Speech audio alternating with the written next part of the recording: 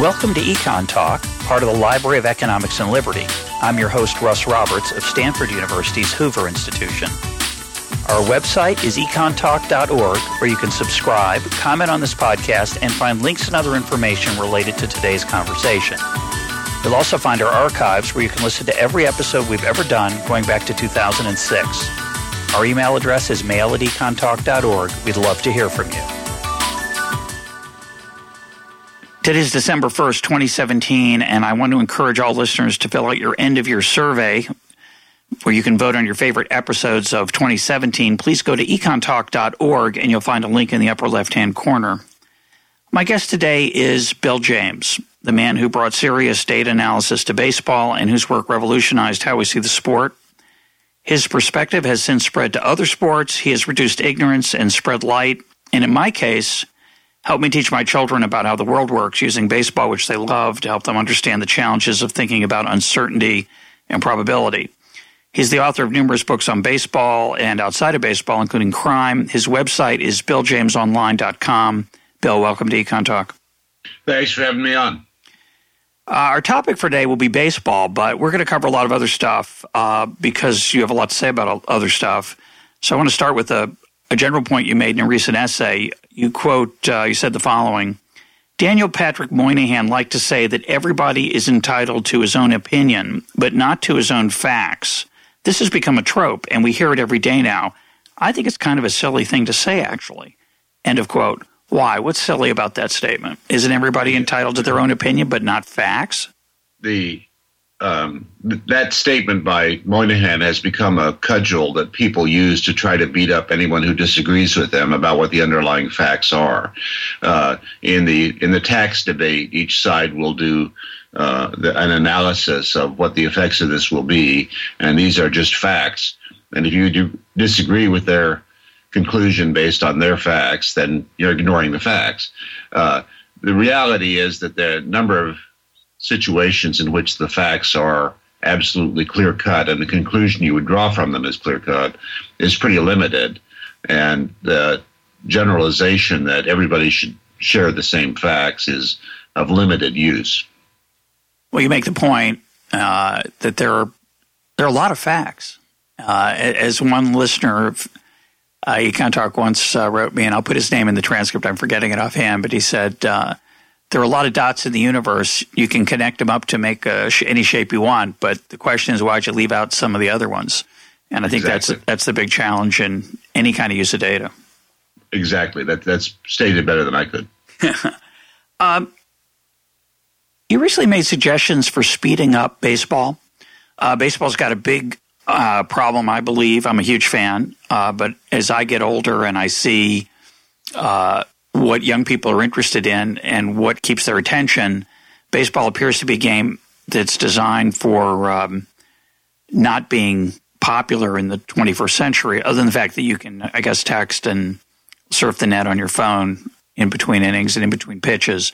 But baseball's very concerned about this, and they're trying to speed up the game, and they haven't been very successful, and most of the suggestions have not been very successful. You recently wrote an essay on this, and you suggested a very different approach. What were some of your ideas, and why do you think that approach is better than the sort of standard ones of timing people with a clock and penalizing them, that kind of thing? The problem is that we've been trying to attack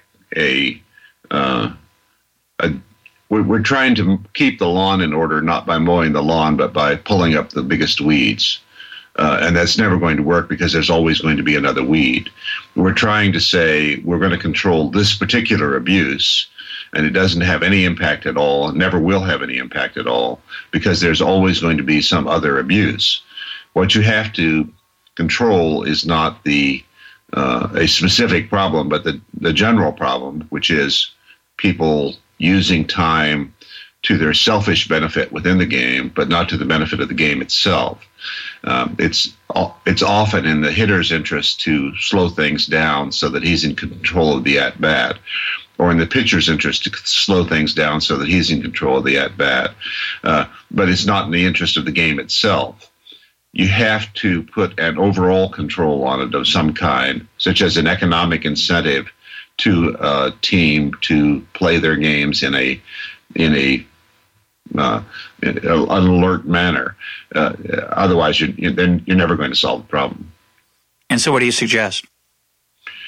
Well, there are a lot of things you can suggest, and the Red Sox don't like some of them, so I better be careful. You're a consultant. You're a consultant to the Red Sox. Why you say that, right? That's right. But you could put into the system rewards to a team that played their games in a quick fashion. What you can do is you can say that a game which has this many half-inning breaks and this many plate appearances should be played in this amount of time, right? And if the game is played in that amount of time, then the team receives some sort of incentives for alert play.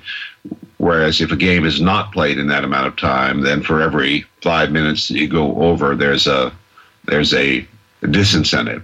And there are a million things you could use as incentives. For example, you could use draft picks as incentives, or you could use disbursements from the MLB television funds as incentives, or you could use roster rules as incentives. There are a lot of things you could use as incentives, but you're going to have to, if you really want to solve the problem, you're going to have to manage the incentives involved rather than managing the details of it. I think you mentioned even home field advantage. Was that one of your ideas? That's right. You could have a system in which if a team just doesn't pay attention to the clock and plays slowly, that they could give up a home, 1 or 2 home series a year, which would be, of course, a tremendous disincentive to slow play. Couldn't it just be simpler? Couldn't it be, and I'm sure people have proposed this, a pitcher takes more than 25 seconds, it's a ball is called automatically, a batter that takes more than so many seconds, a strike is incurred. What's wrong with that? What's wrong with it is it won't work, because if you punish one delay of game, another one will appear. There are many different ways that a player can waste time within a baseball game, throwing to first base, commercial breaks, the batter stepping out, pitchers taking too long, the fielders moving around on the field, defensive positioning. We have tried since at least 1960 to regulate the problem by regulating one of these or another. But if we can persist in trying to regulate specific behaviors, what's going to happen is we're going to get into fights about whose fault that was. Was it the pitcher's fault that he took too long between pitches, or was the batter's fault that he didn't get ready until the last instant? I mean, I'm not saying that approach could not make any progress. For example, if you could convince the umpires not to call time when the batter asks for time, you would make progress. It's actually in a certain sense, a really simple problem, and that it's simple. It's obvious what the solutions are. Stop calling time, but we don't have the determination to do those kind of brutal things, like order the umpires to stop, not to call time. So the problem will persist until we change the incentives. Yeah, it's a beautiful example of public policy generally, that you fix one thing here, or you monitor one thing here, and you cause an unintended consequence somewhere else that doesn't, that actually will often make things worse. And it reminds me that I think you were an economics major in college. Is that correct? I was, yes. So one of the great themes of economics, some of the themes in economics that I think about all the time are, we just mentioned one, incentives. There's the seen and the unseen. There are trade-offs, opportunity costs. And your work, to a large extent, are applications of those ideas. You wanted to measure whether stolen bases were good for a team. You didn't just look at the stolen base. You looked at the fact that sometimes people were caught stealing, the unseen. You noticed that people walked, and that was boring to most people, and their statistics of the day didn't account for it. They just used batting average, not on base percentage. And as a result, we learned that getting on base was extremely important no matter how you did it. Did the study of economics affect you in any conscious way? You're clearly you think like an economist, which is one of the reasons I've always found your work so interesting. But I'm curious if it ever consciously affected you. Tremendously. I mean, yes, absolutely, it consciously affected me. In fact, all that I've done throughout most of my professional life is apply the principles of economics as best I understood them to baseball-related questions. One definition of economics is science of value. What I have done is try to figure out the value of everything on a baseball field. What is the value of a stolen base? What's the cost of a caught stealing? What's the value of a walk? What's the cost of a walk to a pitcher? Essentially, what I brought into baseball, I brought directly from the study of economics, and I would never have done the things that I did had I not studied economics. There's no question about that. I just want to mention that you and Bill Belichick, who was also an economics major, are my two favorite economists who don't do formal economics. And having grown up in Boston, I've been the beneficiary of both of your expertise and understanding.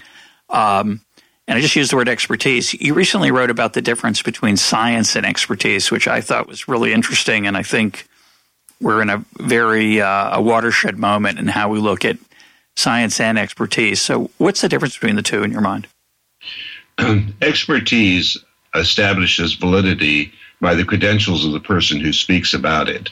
I think I was writing about handwriting analysis, but you were. In handwriting analysis in a crime it has few characteristics consistent with it being a science. In science, something is known to be true by methods that are shared and known to lots of people, and other people can follow the same steps and determine that this is in fact true. Whereas in something like handwriting analysis, which is based not on science but on expertise, the only way that we know that this is true is that an expert tells us that it is true. And this is problematic, very problematic in areas that rely on. We all have to rely on expertise, right? I mean, I get described as an expert. You do, and we do tend to know things that others don't. But the problem with expertise is that experts tend to agree on a certain number of things that aren't true. That every field gets to be infected by accepted principles of knowledge that do not stand the test of time, so that the scientists in one generation know that the scientists of the previous generation were wrong about hundreds of things. Science is a method of rooting those things out and discovering and replacing them with more solid analysis, whereas expertise passes those things along from generation to generation. Well, a reporter once asked me some questions about international trade, and then suddenly in the middle of the interview, she had a moment of unease, and she said, "You are an expert, aren't you?"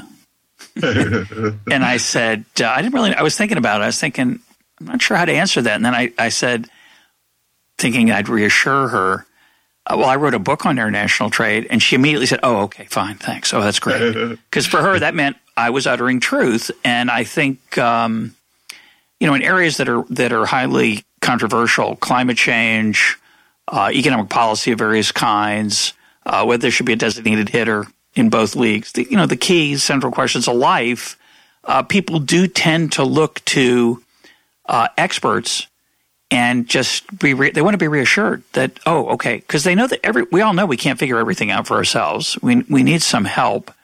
And that credentialing thing, I find it deeply disturbing in economics, actually.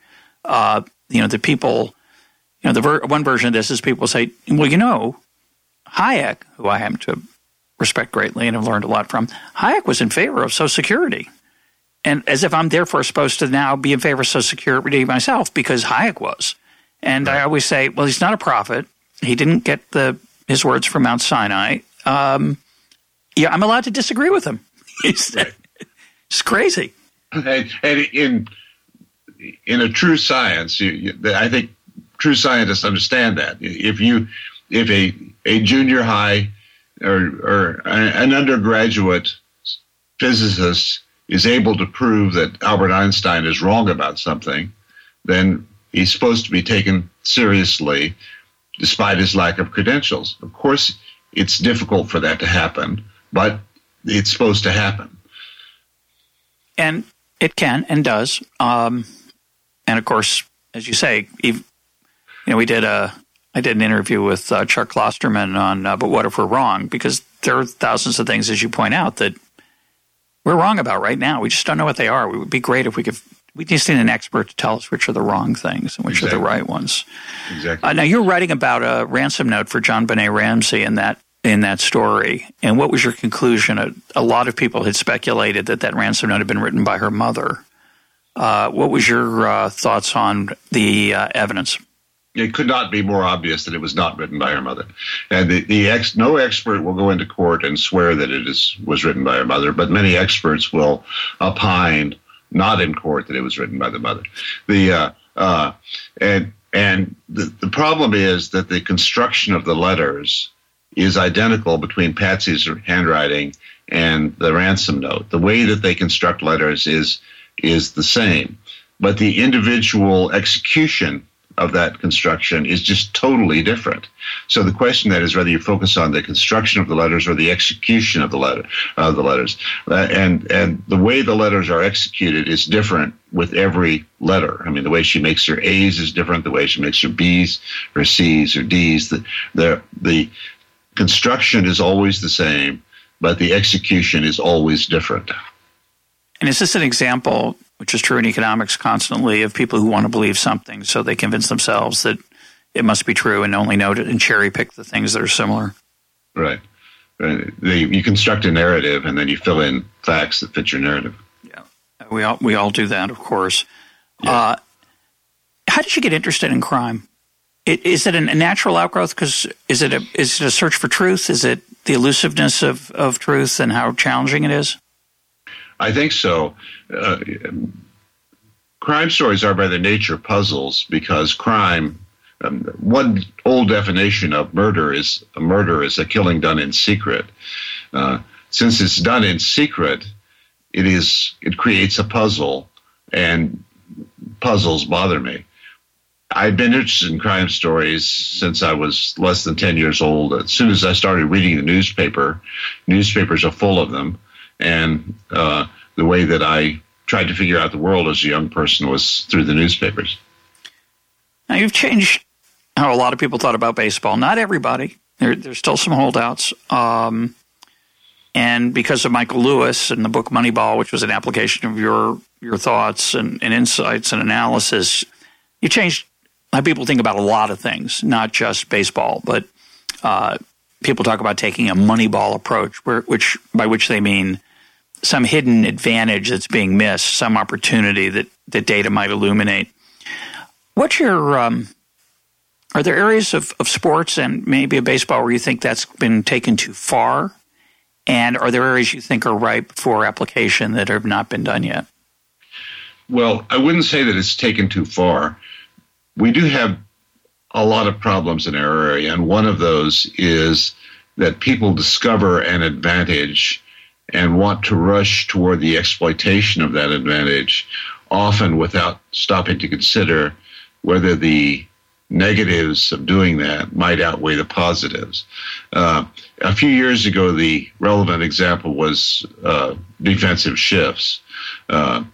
Once we had good charts, scientific charts of where batters hit the ball, people immediately wanted to start moving the fielders to where the balls were hit without stopping to prove that this was actually going to save more hits. And I got on the wrong side of that debate because I kept saying, let's hold on, let's make sure what we're doing is right. But it turned out that there were more benefits than costs to shifting in a lot of cases.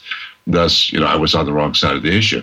But we're in a similar debate now about how soon you go to the bullpen. What is called bullpenning, which means playing the entire game with pitchers pitching just a couple innings at a time.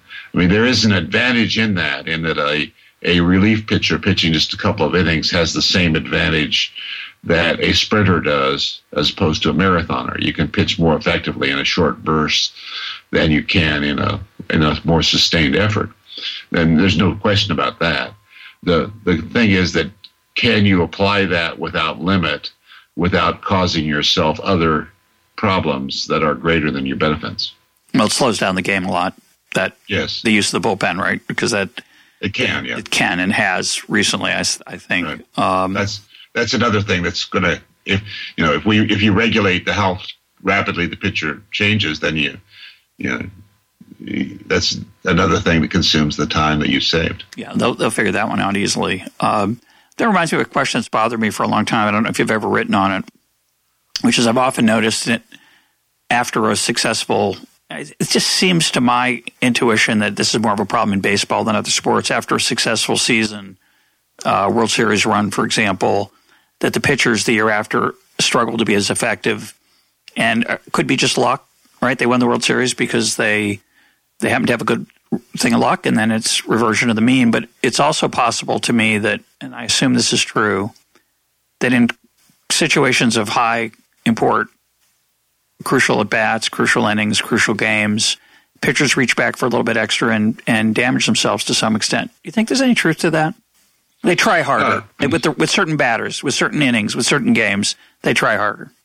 There could be some truth to that, but pitching is a perilous activity by its nature, and the more of it you do, the more likely you are to encounter some sort of negative event for your arm and take a step backward. So it has not been established that I am aware of that there is a special risk associated with a postseason play, although a lot of people believe that there is, but I don't think it's clearly established. I guess one way to think about it is whether fastball gets faster in those crucial situations. I'm not thinking of, quote, trying harder, which I think is a bizarro concept for professionals that somehow, I love this when they say they never quit. Well, it's kind of their job to do their job. I don't even think it's bizarre that people would say that, but rearing back for a little bit extra has always seemed to me to be a real thing, but I don't know. I think it is a real thing, but it's also, particularly in baseball, a dangerous thing. But also you see that in basketball. In basketball, with the game on the line with 2 minutes to play and you score tied, one of the things the coach is going to tell the players is don't try to be a hero here. Yep. Don't try to do something that's not within your skill set just because the game is on the line. That won't work. Instead, you have to have the coach has to have something in his back pocket that he's worked on and planned for to pull out at that moment. Yeah. We didn't get to I don't know if you didn't want to answer it or you just forgot, but are there areas of sports that you think are ripe for the sabermetric approach? The sabermetric approach being the phrase that you coined to describe the application of data and facts to the questions of sports, of baseball. There are so many of them that it's beyond anyone's understanding. That my belief is that the things that we don't know outnumber the things that we do know, not by 10% or 20%, but by a ratio of billions to one. Consequently, when you remove a little bit of ignorance from the world, it doesn't have any impact on the amount that remains because it's the ratio. Because of the ratio. Just last night, I was watching a football game, and there was a play in which the quarterback, Kirk Cousins, threw a flat pass that was tipped at the line of scrimmage and then intercepted. So I went on Twitter and asked my Twitter followers, what's the data on this? Is throwing a flat pass, because it may be tipped at the line, is throwing a flat pass more likely to be intercepted than a pass that has some loft to it? And the answer I got was, nobody knows. It's never been studied. There are millions of things like that just, it seem obvious. It's an obvious question. You'd think somebody would know the answer, but nobody does. Do you follow other sports with anything close to the intensity that you at least used to follow baseball, and how much you follow baseball now? I assume still quite an intense amount. Yeah. I'm a huge college basketball fan. I live in Lawrence, Kansas, and the home of the Jayhawks. I go to every Jayhawk home game. The Jayhawks play in Allen Fieldhouse, which is a historic Fieldhouse. I've seen more than half the games ever played in Allen Fieldhouse. I've been going to games there for a long time, and it's a big part of my life. Well, I think you're 5 years older than I am. I'm 63.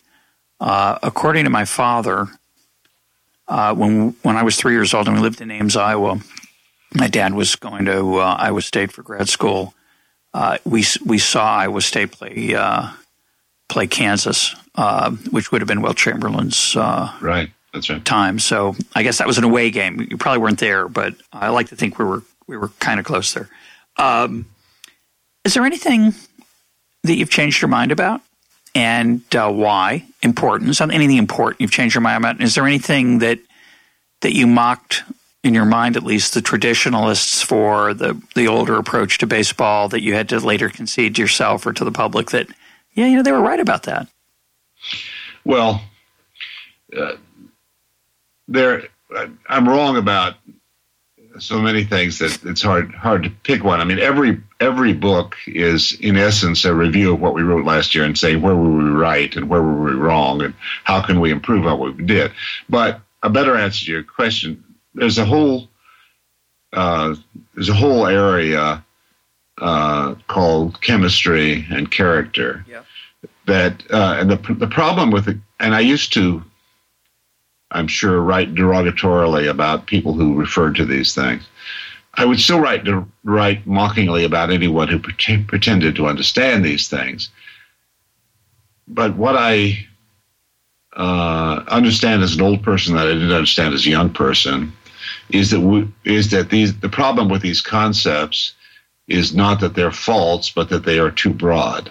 The problem with the concept of team chemistry is not that it's a real thing, but that it's so ubiquitous that it encompasses hundreds of different things. And in order to understand it, we have in front of us a long path that we have to walk of breaking down that huge concept, team chemistry or individual character, into components and gaining an understanding of each of those components before we should be discussing the overarching concepts, if that makes any sense. Yeah, I'm skeptical about our ability to measure those in any useful way, right? I think, again, as a Red Sox fan, John Farrell and Terry Francona, I think, ran a good clubhouse. That's the impression I got, whatever that means. As you said, I don't know exactly what that means. Then there came a time when they weren't, when Francona wasn't running a good clubhouse. Evidently, the players ate chicken. And suddenly things went off the rails in between innings or something. But clearly it matters. But I can't imagine we'll ever have much insight into it. But do you disagree?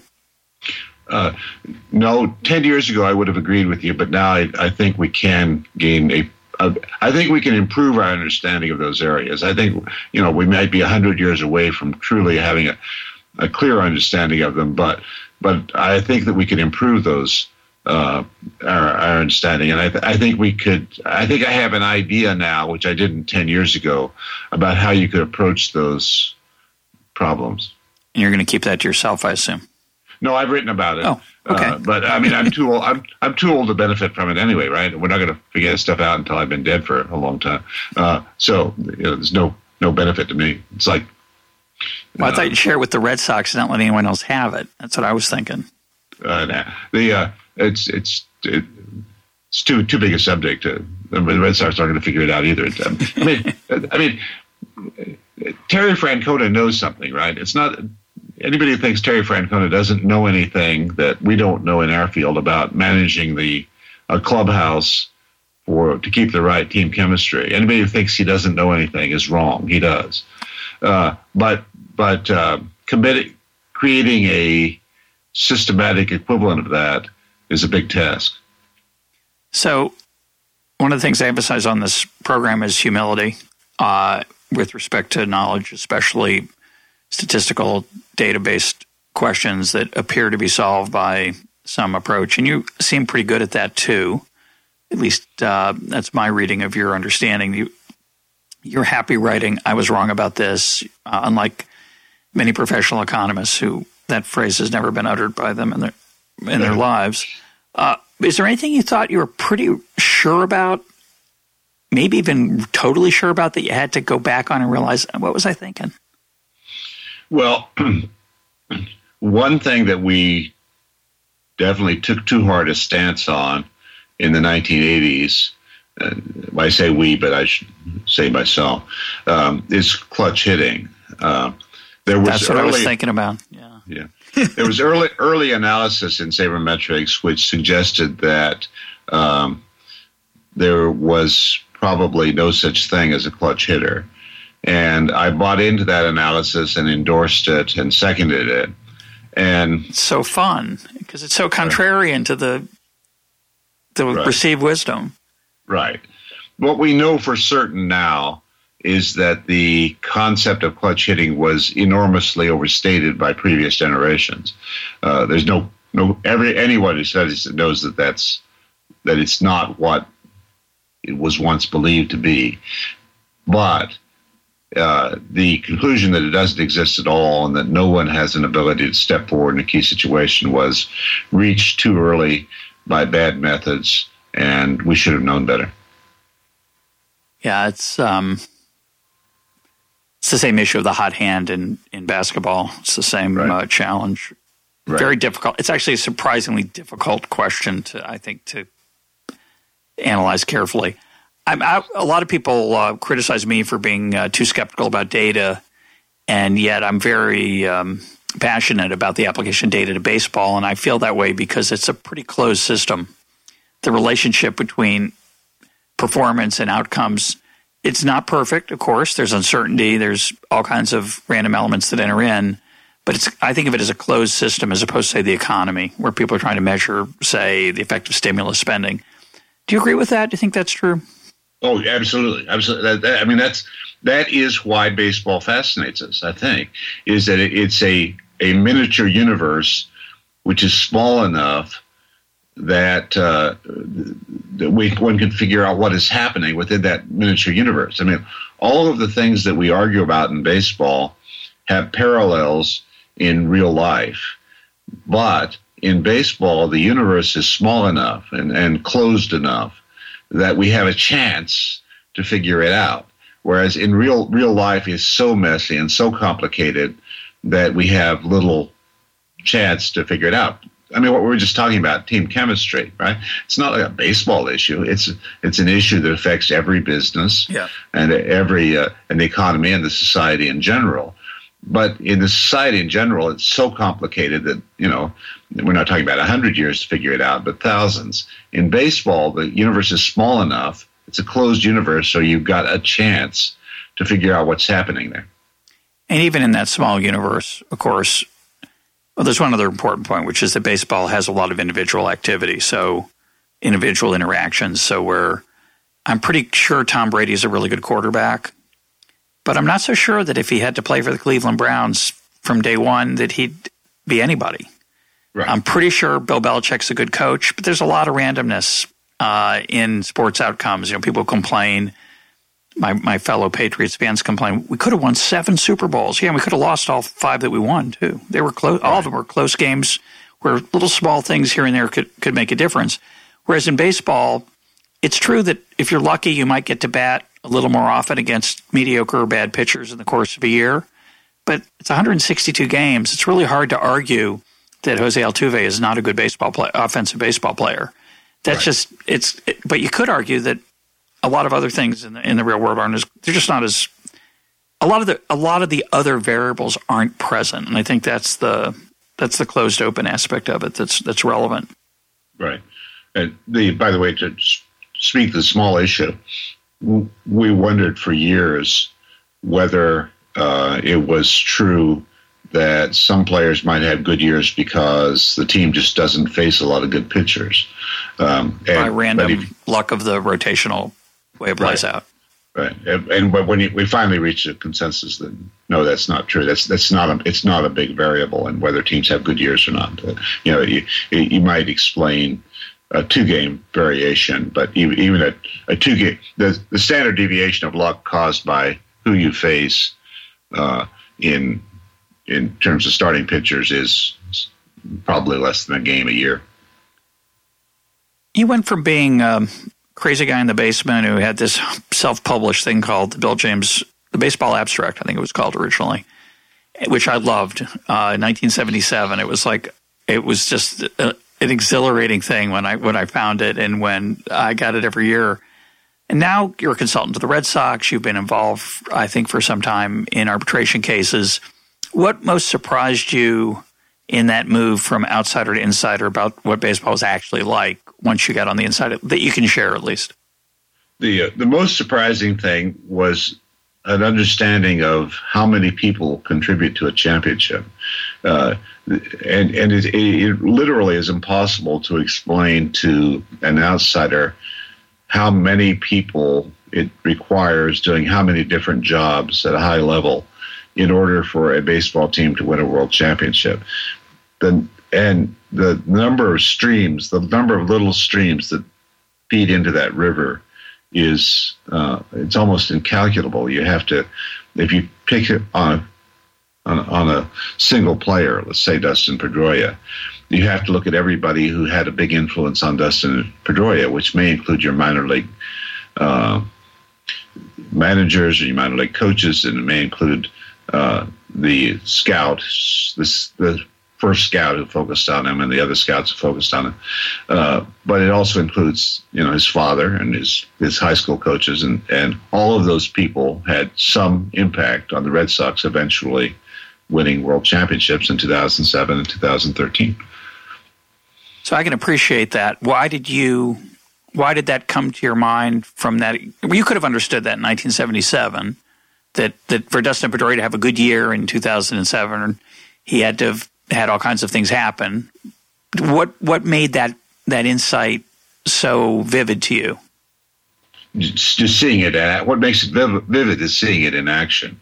When you work around the team, you see these people come and go, and you run into a lot of people who are trying to claim their little acre of credit or their little inch of credit, and they're all right. They're all correct, and they all deserve it.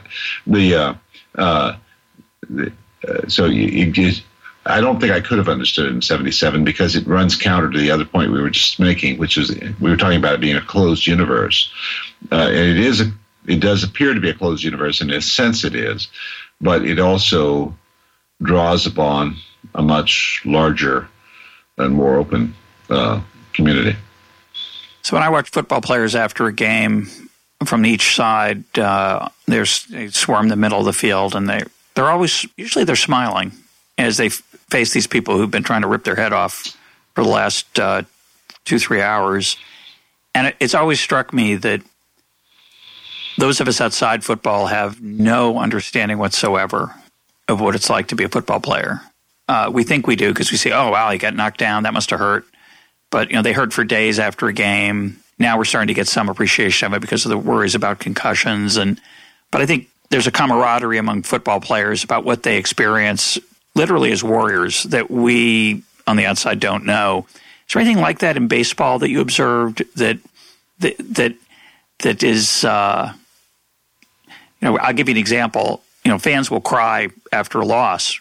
Some players will too, of course, and some go out and have a good time. Are there things like that in the terms of the psychology of a player who has to play 162 games that you noticed? Well, I'm not all that close to what happens on the field, so my ability to observe that is limited. There is a world there that we can't enter. I mean, no matter what an awful lot of people approach a major league player and try to buy his respect by their understanding of what he's going through.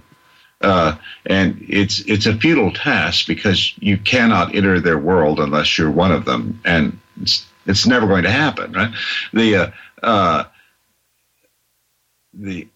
I think that you get a little bit of a sense of that if you have like a child who does karate or taekwondo or something.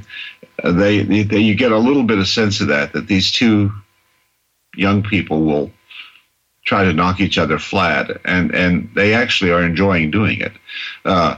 And they create a little universe in themselves, but there's a shared experience that is meaningful to them, and you can't share in it.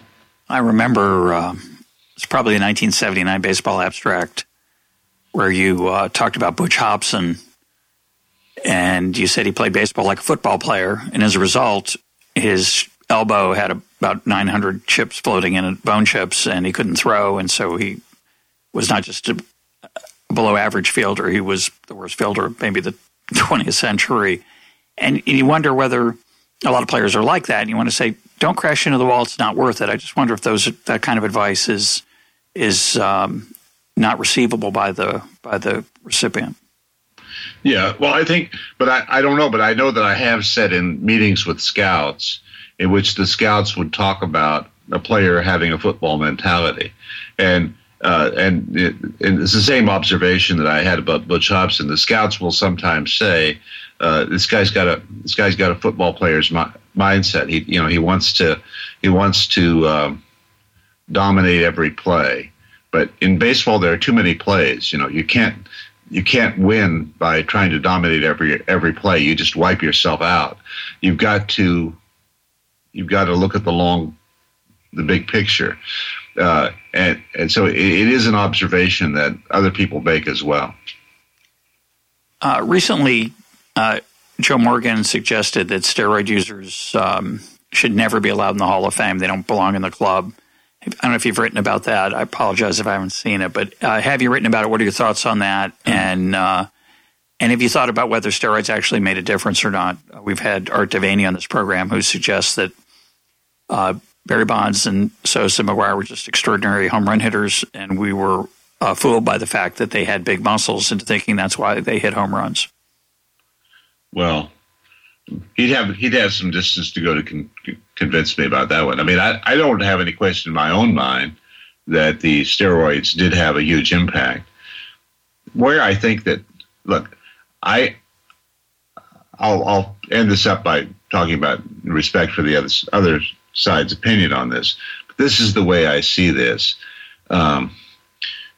Rules have to be enforced in order to be rules. If they're not enforced, the essential nature of there being rules is lost. There has to be a written policy and a specific set of guidelines that say, if you do this, we will find you, and this is how we will find you, and this is what will happen. Baseball in the steroid era didn't have any of those things. So players could use steroids without any consequence. And a player has massive incentives to succeed. So, of course, players did use its steroids to help them succeed because there were massive incentives to do so. And in reality, there was no rule against it. People come along after the fact and say, that was outside the rules. And it's very much like the illegal immigration debate. Yep. If you don't enforce that rule at the time that you are supposed to enforce it, which is at the place where you're supposed to enforce it, it becomes very hard to say after the fact that this person, they're a cheater because we didn't enforce the rules. I don't think you can do that. I don't feel that any action against McGuire or Bonds or Clemens or any of those other people accused of using steroids is, if it was in a period when there were no rules and no rules were being enforced, I don't feel that there's a justification for that. That's my opinion. On the other hand, I do know that Mr. Morgan and others merely want for the game to be. It is better if we play the game without those things, right? It's better if we can play baseball without using substances that may harm us, and without using artificial things that create statistical illusions. It's better if we can do that. And I know that these people merely wanted to keep the game healthy, wanted to keep it pure, and did not want anyone getting an unfair advantage. And it's a legitimate perspective on the issue, but I do disagree with it. Yeah, we're not doing this over video, but when you said that thing about rules that aren't enforced aren't rules, I spread my arms and looked to the heavens. So I can't document that, but longtime listeners will know that we make a big distinction on here on the program between law and legislation. Legislation are the things that are decreed by by government policy and in statutes, but law is what is actually what people follow. And there are a lot of laws that aren't legislation, and there's a lot of legislation that aren't laws. And what you're saying is that there was no norm. There was no norm to. It's like there's so many rules in baseball that aren't written down. There's so many rules in prisons that aren't written down. We had an episode with David Scarbeck on that, which I recommend to listeners because it's so fascinating. But it's an enormously important point, which you said very well. Thank you. Is there any, we're talking a little bit about the Hall of Fame there implicitly, are there any, and you wrote a very thoughtful book on the Hall of Fame, do you have a personal player that you feel strongly about is not, who deserves to be in the Hall of Fame? Are there any that you have an emotional attachment to? Like for me, it's Jim Edmonds. I think Jim Edmonds was an extraordinary player, but I don't think he's going to make it. It's not going to make it this year. He's going to make it in the next 10 years. Eventually, he was an extraordinary player, and eventually there may be more recognition to that. The guy I would focus on is Manny Minoso, and that was a long time ago, and Manny played the 50s. Manny was not. He was a player he was Cuban, but he's quite dark, and he was discriminated against. First, in an absolute manner, you can't play because you're black, but later in a lesser level, so that he didn't get to play in the majors until he was halfway through his career. Then he had an extraordinary career anyway, and I feel that Manny should be in the Hall of Fame, but he's not anywhere near going in. Do you believe the date on catchers being able to frame pitches, and do you think umpires have responded to those claims in any way? And finally, do you think we're going to go to a world where umpires aren't out there, but electronics are for accuracy of balls and strikes? It's kind of a Schrodinger's cat problem that once you expose that this is being done, and you demonstrate that it is being done, that it can't be done anymore. Because people know that you're trying to do that. I do think we have reached. I think a corner has been turned. Whereas 5 years ago, some catchers were really good at framing pitches. Now it is dangerous for a catcher to grab a pitch and draw it back into the strike zone, because the umpire will see that movement and will decide that the ball was outside the strike zone, or he would be trying to drag it back in. So I believe in it, but not too much, Do you think there are makeup calls at sports like that? Also, where you get one wrong, you realize, he deceived me, I'm going to get him later. Umpires say that they're able to learn not to do that, and I suspect they probably are. It's sort of.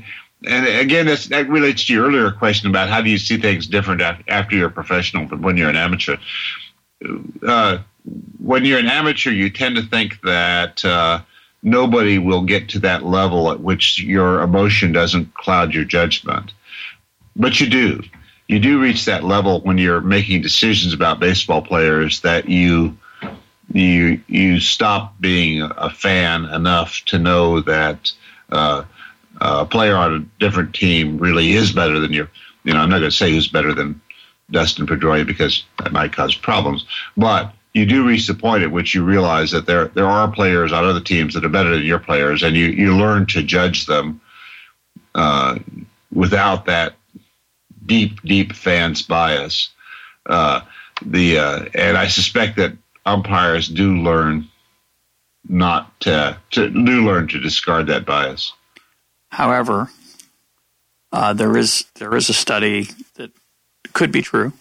I'm not going to say studies show, because I don't believe in that phrase. It's my least favorite phrase, probably in the discussion of these kind of things. But there is an interesting study that suggests that basketball referees favor the home team, and of course, it would be it could be I'm not suggesting that there's a decree, but if it's good for the game that home teams tend to do better, not always win, but do better, I could see that in sports you would favor the home team to make sure you get the good.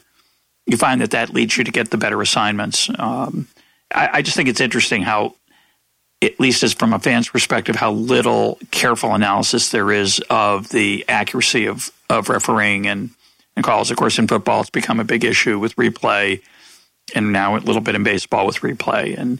But I think it would be interesting to go back and look at some of the old calls and see if there was systematic bias there. I suspect there is. Maybe there isn't.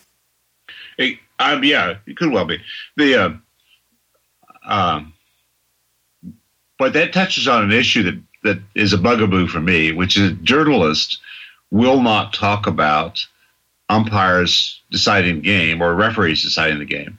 In college basketball, particularly in the tournament, there are an astonishing number of games which are decided in the tournament by calls by umpires that aren't necessarily right. And I don't believe that it's right not to write about those things. Of course, the players are banned by the leagues from commenting on their officiating, which I think is wrong. I don't think they should be banned, and I don't think legally they could be banned if somebody would fight it. But also the journalists cooperate in that, and they think we don't want to make the umpiring the story here, so we'll write about the players, and they skip over the umpiring. But it's not right, and it allows substandard umpiring to flourish because nobody calls it out. So I feel strongly about that issue that journalism is on the wrong side of that subject. Well, it's interesting to me about coaches, but I think coaches do this for a different reason than pursuit of truth. They'll say, oh, that call didn't cost us the game. There were 40 other plays, and we could have averted that being a decisive play. And I think they do that on purpose. They would certainly have an interest in doing that to keep their team from focusing on whining as a strategy. And of course, many coaches do whine incessantly as a way. In soccer, it's a lot of control. I think it's really unfortunate. And it's true in basketball, too, the tendency to try to draw a foul call by doing something that's dishonest. Deceptive is a better word. It's not dishonest. What do you think of that? For a couple of years, I coached one of my son's Little League baseball teams, and these were just 8 and 9-year-old kids. But that actually is one of the keys to having a good year, is you've got to get the kids not to focus on the umpiring. I mean, what 8 and 9-year-old kids will do is a call will go against them. They'll start complaining about the umpiring, and you've got to tell them, guys, we are not blaming the umpires for this. This is on you. It's not on them. Of course, professionals have been told that since they were 8 years old, so they have a different perspective on it. But I do think that a coach has a legitimate reason that he has to keep his players focused on what they're doing rather than what the umpires do. For sure. Did those 8 and 9-year-olds know who their coach was? No, they didn't have a clue. Because if I'd been the dad of one of those kids, I would have said, "You guys, we're gonna mop up this league. We've got the greatest baseball thinker of all time in our dugout." You ought to try that. There were people who, I don't know how many of the parents would argue with me about this, that, and the other. It's like, and you can't say this, of course, but you're thinking, do you guys have any idea who you're arguing with? Right. I'm an expert. I am an actual expert. That's right. Having been a Little League coach myself, which is one of the great character building exercises of all time, I'm very sympathetic. But it reminds me of another thing I wanted to ask you. As a consumer of sports commentary, which has improved immensely over the last 40 years because of you and others like you. There's been a huge improvement in the thoughtfulness and analytical nature of sports writing, but there's still quite a bit that's not very analytical, not very thoughtful. And one of the ways that manifests itself there's a lot of ways, but one of them is that a manager will make a decision or a coach, and it doesn't turn out well. And the fans go nuts, and they can't understand why so-and-so pinch hit for that guy or didn't pinch hit for that guy, why Pete Carroll called that passing play. It was so obvious a run was better. And I'm struck as an outsider, and I would love to hear your perspective of how ignorant we are of what goes into those kind of decisions. It goes back to the chemistry point, the care with which a manager will take not to discourage a player, that they're looking ahead to other situations. I just have the feeling that many of the things that are called stupid are not. Right. And within an organization, I will tell you that it does become tremendously important that you not second guess your manager on an hour-to-hour basis, because once you start permitting that to happen, then everybody in the front office is second guessing the manager 10 times every game, and it does interfere with the operation of your franchise. So you just can't allow that to happen. But there's an area in which, as a professional, I haven't entirely been able to outgrow it. When it gets to I can stay on the page when it comes to the Red Sox. I don't second guess Red Sox managers, even in my own mind. But when it's not the Red Sox, then I do. An example is Dave Roberts going to the bullpen, in my view, ridiculously early and for no good reason, in the World Series. Roberts went to the bullpen early and ran out of pitching. And I was like any other fan. I thought, why in the world did he do that? Does it make you try to think of why it might be true? Why it might have been a good decision? You ever come up with it started a debate. In this case, it started a debate on that issue. So, well, Dave Roberts is one of those people one of the millions of people who made that Red Sox championship possible with one single play. Ironically, a stolen base, right? That you and I are very skeptical about in general. For me, it's the Joe Madden use of the bullpen the year before, keeping Chapman in for as long as he did. It was driving me crazy. I was, despite my having two Cardinals fans in my family, having made the mistake of living in St. Louis, and they don't like the Cubs. I was rooting for the Cubs, and he was killing me. But they managed to somehow win that game. Right. Despite some decisions that didn't work out, in the end it did. And then everybody, if it works out in the end, then everybody forgets the interim decisions. And he's still a genius, thank goodness. Right. Yeah.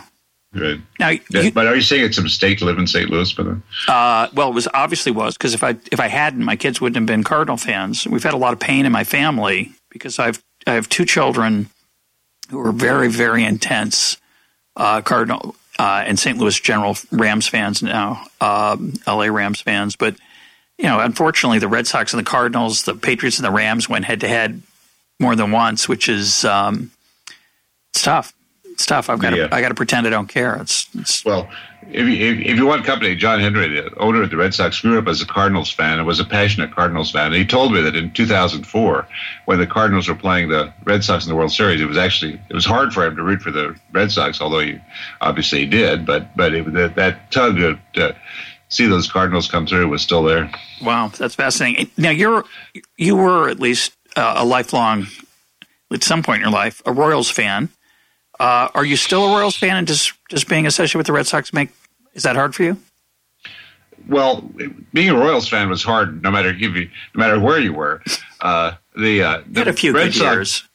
Yeah, the Red Sox offered me a job in 2002, and this was after 10 years in which the Royals had lost something like 1,000 games. It wasn't 1,000, but it seemed like it. Felt like it. Yeah, and it was really, really tough being a Royals fan. Anyway, once I had a reason not to be a Royals fan, it was really, really easy to give that up. So I watch the Royals and I root for them because my mother-in-law does, and she's a sweet lady, and you like to see her have a good day, and you like to see your other friends have a good day. But I don't care that much, honestly. Wow, well, that's interesting. I wouldn't have thought that. If it was Red Sox against Royals, you'd root for to get into the World Series, you'd root for the Red Sox? Or do you care about anybody? Maybe you don't have any teams you care about. No. If the Red Sox fired me tomorrow, I'd still root for the Red Sox the rest of my life. Oh. I'm committed. Okay. Back in February 2016, you wrote a really provocative essay on self-righteousness and that we've become one, a nation of whiners, which we alluded to earlier, and two, we don't stand up for ourselves, and three, we're overconfident about a bunch of stuff. What was your argument? What do you mean by? And of course, we've seen it play out on college campuses now a lot on speech. What was your argument about self-righteousness? The self-righteousness is the great problem that afflicts our political culture. And the problem is that large numbers of people on both ends of the political spectrum are so convinced that they are correct and that failings to see their correctness are moral failings, that we have lost much of our ability to communicate from one end to the spectrum to the other, and there's no justification for it on either end. None of us understand the world. The world is vastly more complicated than the human mind. No one understands whether these policies are going to have the intended effects or whether the unintended effects are going to be greater than the intended effects. No one knows the answers to those questions. And the people who are convinced that they know the answers to those questions are just wrong. It's become a huge concern because people are so angry based on their self-righteousness that anger repeatedly expressed, anger building on anger, eventually leads to violence. And we need to get people to back away from the conviction that they're right and see that they may be wrong, not about something, but about everything. My guest today has been Bill James. Bill, thanks for being part of EconTalk. Thank you very much for having me on.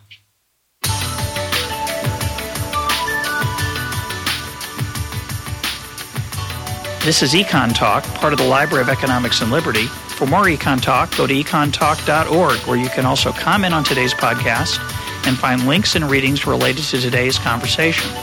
The sound engineer for EconTalk is Rich Goyette. I'm your host, Russ Roberts. Thanks for listening. Talk to you on Monday.